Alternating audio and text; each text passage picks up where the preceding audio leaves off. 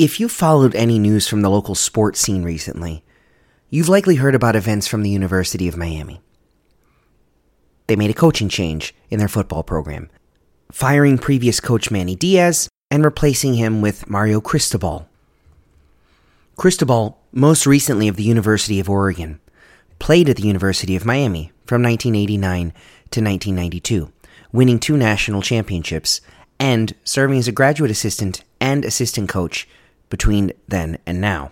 He also made his head coaching debut at Florida International University from 2007 to 2012, becoming the first Cuban-American head coach in major college football. But while this was the major story, there was a second story that emerged at the same time that grabbed a lot of headlines and attention.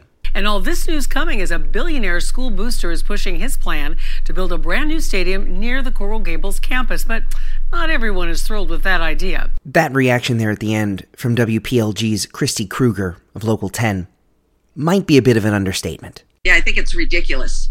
To do it on the Coral Gables High School campus just makes no sense to me. That was former University of Miami president and Congresswoman Donna Shalala. Not a fan.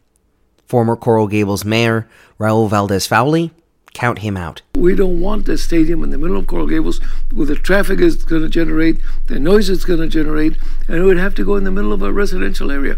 Perhaps the sharpest and funniest criticism was doled out by Miami documentarian and public affairs gadfly Billy Corbin in his appearance on the Dan Le Batard Show with Stu Gatz earlier this month. The idea that the media, without any skepticism, repeated some late-night rantings and ravings is the reason why our democracy is in peril.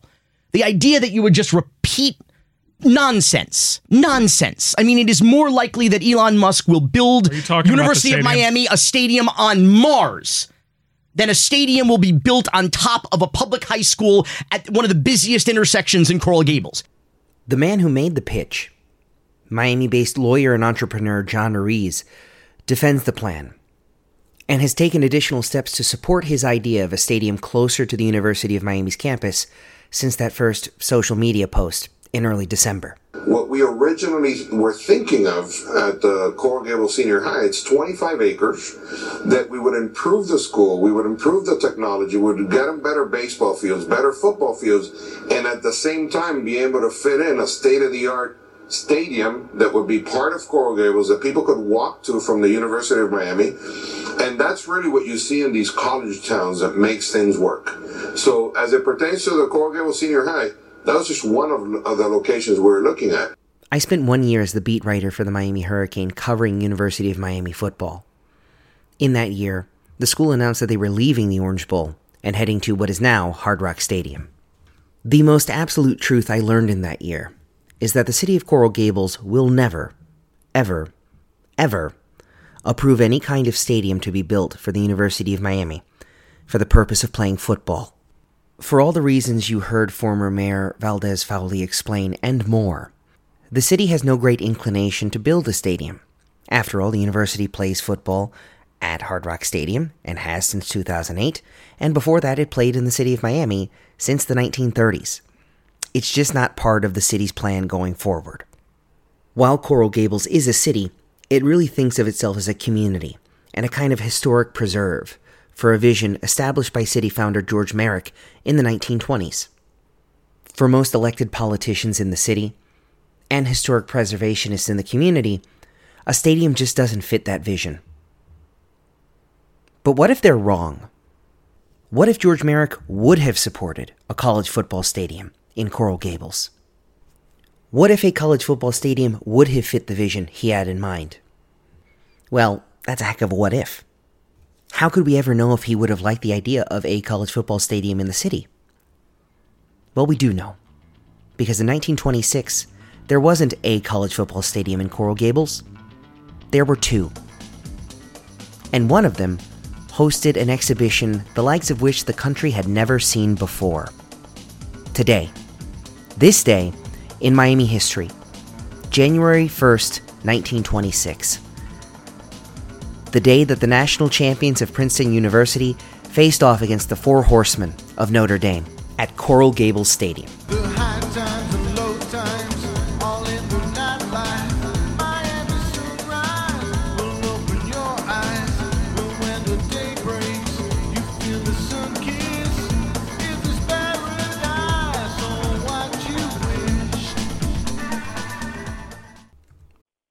You have one unheard message. Hi, I was calling Current, the influencer marketing platform, but I think I just got redirected to a bunch of people listening to a podcast.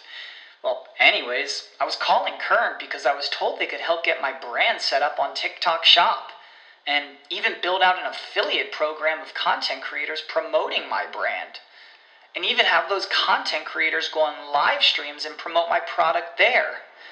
Wow, I could really use Current. I also heard that the brands they work with are making millions in sales. I guess I'll just go to their website at current.tech. Save big money on your outdoor project now at Menards. We have everything you need to keep your outdoor power equipment running smooth, so you can keep that lawn in tip-top shape or enjoy some time on your boat. Right now, all FVP, lawn and garden, and marine batteries are on sale through May 5th. Check out our entire selection of FVP batteries today and view our weekly flyer on Menards.com for more great deals. Save big money at Menards. One of my favorite South Florida history things to get lost in and geek out on is a website hosted by FIU. It features historic photos from the United States Coast and Geodetic Survey, an organization that defines and manages a coordinate system for the United States. It's now just known as the National Geodetic Survey. I like to think of it as Google Earth 1.0. The website, which you can find a link to in the notes for this show, is very simple. It features a satellite map of South Florida and a bunch of little dots. And the little dots correspond to photos taken from aircraft at particular locations. So, if you want to see what downtown Miami looked like from the air in 1924, you can do that. And if you want to see what Coral Gables looked like from the air in 1928, you can do that too. That's of particular relevance to this topic. Because if you know where to look, and you have a little time, you can find exactly where the two football stadiums were located in the city during the mid to late 1920s. One is relatively easy to find. It was known then as University Stadium, and it was basically the beginning point of a much grander plan to build a college football stadium on the campus of the University of Miami. In the beginning, though, it was basically an open field with a few bleachers.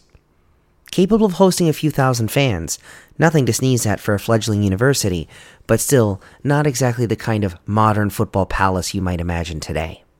What's on the location now? Cobb Stadium, the home of the University of Miami women's soccer team. But that stadium actually isn't the subject of our discussion today. While it would host college football games in Coral Gables in the 1920s, the first game there wouldn't take place until the fall of 1926. No, our focus today is on a different stadium. A much more complicated stadium to find. A stadium that was a center of cultural and civic activity in Coral Gables for a number of years, and then almost just as quickly, literally and figuratively, fell off the map. But if you know where to find the Douglas entrance in this picture, and then take Douglas Road just a little bit to the south, you'll notice a square of land. That square of land appears to have some sort of edifice constructed, providing some sort of shadow, and a rather noticeable rectangle of land surrounded by what appears to be elevated grass. That lot of land, where today a Publix and Phillips Park is located, was the home of Coral Gables Stadium. The story arc of the Coral Gables Stadium is really fascinating. It was first publicly shared on March 14th, 1924, in advertisements published in the Miami Herald and the Miami News Metropolis. The advertisement, which provides the cover image for today's episode, features a drawing by H. George Fink, an architect responsible for much of Coral Gables' Mediterranean and Riviera-style architecture. It appears quite impressive. It's laid out for baseball, with an obvious infield and a very deep outfield, with room for seats all around the field until you get to the furthest reaches of the park away from home plate. There it kind of flattens out, and there's a big entrance gate and what appears to be a fountain. If you have ever seen New York City's Polo Grounds, it kind of looks something like that. The text of the copy, certainly approved by George Merrick, goes into more detail. The stadium will be 700 feet long, 400 feet wide and 40 feet high, with a seating capacity of 10,000. Ample facilities will be provided for a baseball diamond and football field, also a running track and apparatus for all athletic contests. To enlarge the scope and appeal of the stadium, a permanent stage will be erected outside of the walls for open-air theatrical productions, and a portable stage inside will also be provided. The crowning feature of the stadium will be the open-air loggia, extending entirely around the amphitheater, adding architectural beauty to the structure and a most enjoyable point of advantage for those who attend large events. Certainly doesn't sound like a city much concerned with traffic. The advertisement said that construction would begin on the stadium in that year, in 1924. In reality, work on the stadium site didn't begin until June of 1925. And construction of the actual edifice didn't begin until September 1925. But that didn't stop the city and its spiritual leader, George Merrick, from taking big swings. First, a plan to relocate the Coral Gables Society Horse Show. Second, a plan to launch an all-star collegiate basketball team to bring other college basketball teams to South Florida and play at the stadium. Third, an offer to Miami High School that if the Stingarees could win a state football championship, George Merrick would bring another team from around the country to contest a mythical high school national championship at the stadium in the winter. And all of that was within about 2 weeks, from the end of September 1925 to the beginning of October 1925. And remember, building of the stadium had just begun. But the crowning achievement was shared in the pages of the Miami Herald on October 15, 1925, when it was announced that members of the 1922 Princeton Tigers, that year's national champions, would face off against the Four Horsemen of Notre Dame. The Tigers, who were the first team known as a, quote, team of destiny, having been given the nickname by famed sports writer Grantland Rice, were quite an attraction on their own. But the 1924 Notre Dame Fighting Irish were something entirely different. They also gained their nickname thanks to Rice. After the team's defeat of Army in 1924 at Yankee Stadium in New York, he wrote, "Outlined against a blue-gray October sky, the Four Horsemen rode again. In dramatic lore, they are known as famine, pestilence, destruction, and death. These are only aliases. Their real names are Stooldreyer, Miller, Crowley, and Layden." At a time where the idea of sports impacting pop culture and general consciousness was really only emerging for the first time, Harry Stooldreyer, Don Miller, Jim Crowley, and Elmer Layden, four backs for that Notre Dame football team, cracked that consciousness and became nationwide stars. They, along with their charismatic coach Knute Rockne, are really responsible for the Notre Dame football program we know today. Before that, it was just a small Catholic school in the middle of nowhere, Indiana. With their national championship win in 1924, they were firmly on the college football map and would stay there until the modern day. It's really important to remember something. While we now think of the National Football League as the dominant sports league in America, and college football as a more provincial sport, in the 1920s, college football was the dominant form of the game, and pro football was in its absolute infancy. It was looked down on as a second-class kind of sport. You made your bones in the college game, and then when you graduated, maybe you would play pro-level football for a team most people wouldn't follow, and then you would go on to coach at the high school or college level. One of the things that helped advance professional football in the United States was barnstorming. College players, after their college days, would join together and play across the country in exhibition.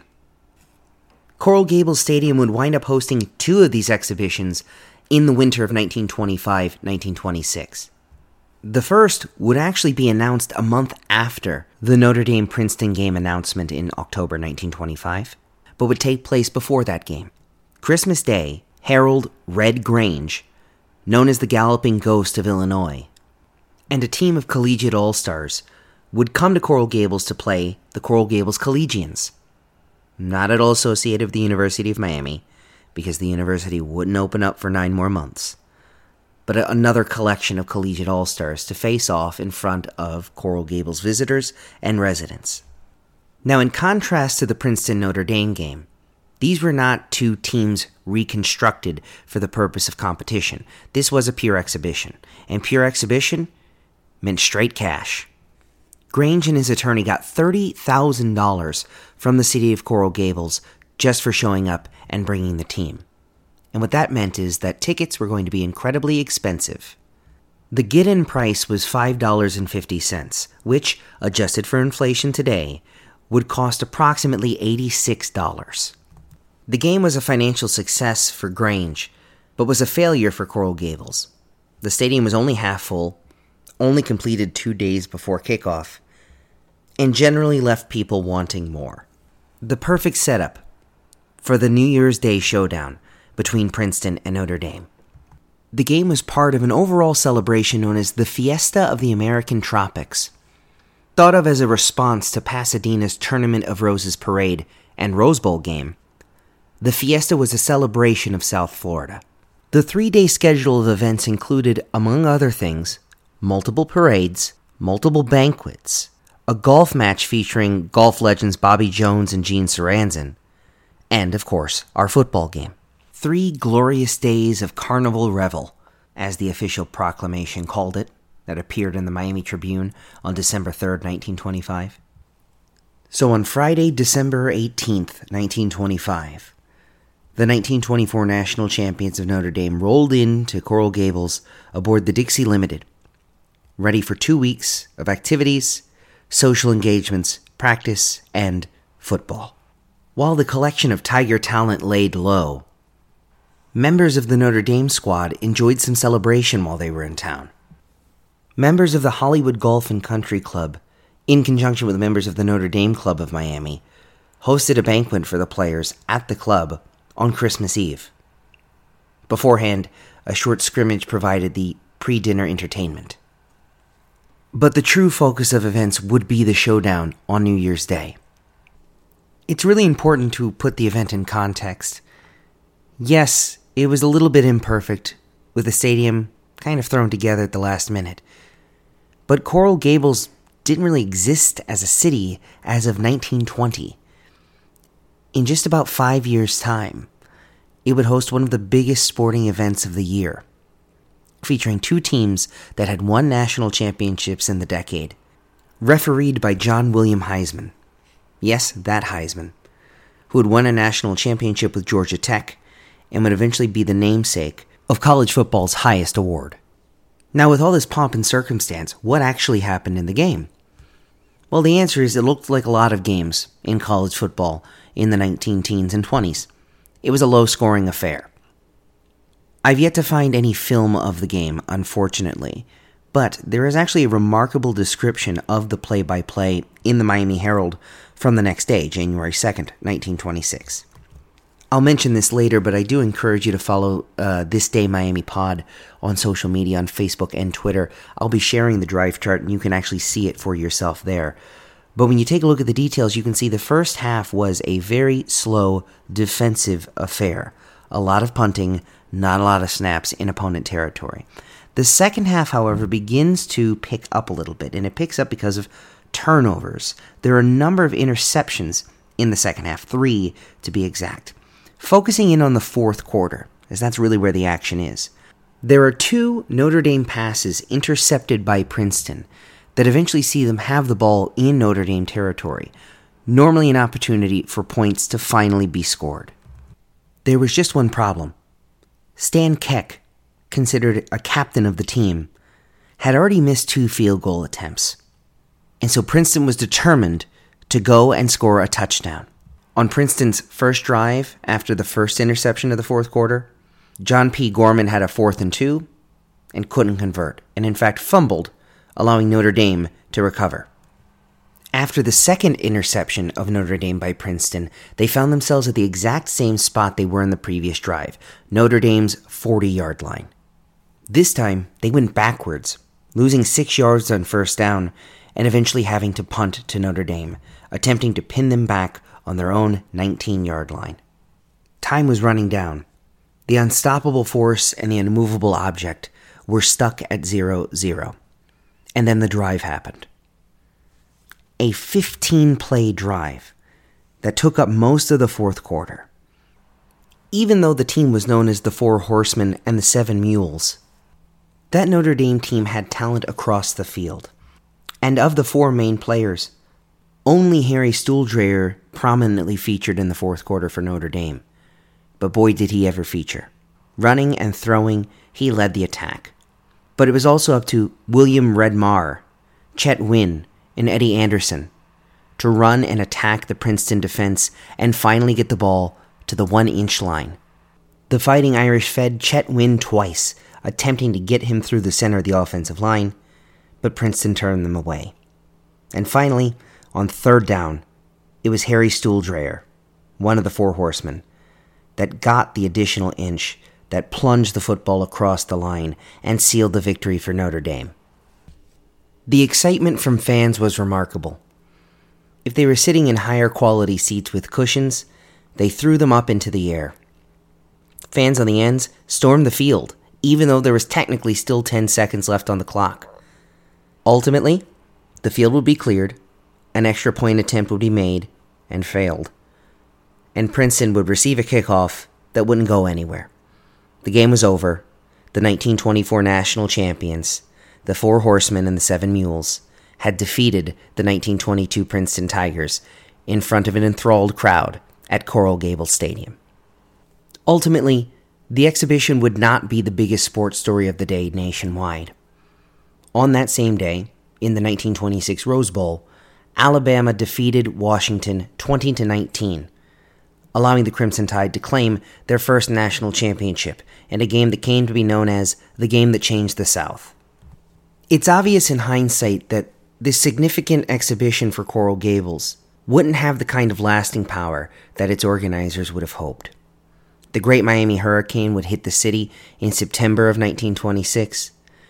The Great Depression would effectively begin in Miami at that point, but would eventually grip the nation by the end of the 1920s and into the 1930s. And the hope of this time in Coral Gables would never be fully fulfilled. But it's also unquestionably true that the Fiesta of the American Tropics beget the Festival of Palms in 1933 and 1934. And the Festival of Palms beget the Orange Bowl Festival, started in 1935. More even than the University of Miami or the Miami Dolphins, the Orange Bowl game and the Orange Bowl Parade and the Orange Bowl Festival made Miami a center of the football world, really beginning in the 1940s and 50s. And that would have never happened without the Festival of the American Tropics, without the Four Horsemen, and without Coral Gables Stadium. As a devotee of history, I think it's really important for communities to always take opportunities to preserve their historic identity. And sometimes that means restricting opportunities for growth. But it's also true that Coral Gables was not a community dead set on preserving the past when it was founded. It had a vision and it had an architectural style, but it absolutely had an eye to the future and saw that a larger stadium could be part of the city beautiful. First off, I want to thank you for listening. Second off, I want to wish you a very happy new year, and I hope you've enjoyed your holiday season thus far. I have to admit this is very much a personal passion project. As I've said before, I'm a fan of the University of Miami and its football team and its everything else. And so the discussion of a stadium, Coral Gables, is of particular relevance to me. But discovering this game, as I did really within the last few weeks and months, I found fascinating because it unquestionably should be a larger part of Miami sports history discussion. It was a big deal, and it remains a big deal. Again, thank you so much for listening. I will tell you the normal reminders. Please make sure you subscribe to This Day in Miami History on your preferred podcast provider. For most folks, I know that's Apple Podcast, but you could be using Spotify, Amazon Music, Google Podcasts, any or all of the above. Please make sure you subscribe. And if you've subscribed because you like it, take a couple more seconds and leave a review, especially if it's a 5-star review. I'll really appreciate that. If you have feedback for the show, if you have ideas for the show, or if you think there's something I could be doing better, please contact me at thisdaymiamipod@gmail.com, or, and here's another call to action, find us on social media at thisdaymiamipod on Twitter and Facebook.com/ThisDayMiamiPod. Follow us. You'll always get updated with new episodes and additional context and tidbits. Remember, the play-by-play map of the Princeton and Notre Dame game will be shared on there on either January 1st or 2nd. So be sure to check back and actually see how the game was drawn out in the pages of the Miami Herald on January 2nd, 1926. I'll remind you, you can visit thisdaymiamipod.com for an RSS link to the show, as well as some additional information as well. Starting to build up a pretty significant library of important events in Miami's history. We go all the way back to March, which means now we have officially 11 episodes to refer back to, as well as a bonus episode in which we got additional information about the Miami Metro Rail and other juicy bits about Miami politics from former County Commissioner Charles Dussault. So there's a lot of audio for you to check out, and I encourage you to do so. We'll be circling back around to March in, only about 3 months now. So if you want to wait until then and kind of catch up with everything as it comes along, you can do that as well. I guess that'll do it for us today. Again, thank you so much for your time. Thank you so much for listening. I hope you've enjoyed the show, and until next time, I've been Matthew Bunch. The high times and low times, all in the nightlife. Miami sunrise will open your eyes. But when the day breaks, you feel the sun kiss. Is this paradise or what you wish? You know how to book flights and hotels. All you're missing is a tool to plan the travel experiences you'll have once you arrive. That's why you need Viator. Book guided tours, excursions, and more in one place. There are over 300,000 travel experiences to choose from, so you can find something for everyone. And Viator offers free cancellation and 24/7 customer support for worry-free travel. Download the Viator app now and use code Viator10 for 10% off your first booking in the app. Find travel experiences for you. Do more with Viator. When you need mealtime inspiration, it's worth shopping Kroger, where you'll find over 30,000 mouth-watering choices that excite your inner foodie. And no matter what tasty choice you make, you'll enjoy our everyday low prices, plus extra ways to save, like digital coupons worth over $600 each week. You can also save up to $1 off per gallon at the pump with fuel points. More savings and more inspiring flavors make shopping Kroger worth it every time. Kroger, fresh for everyone. Fuel restrictions apply.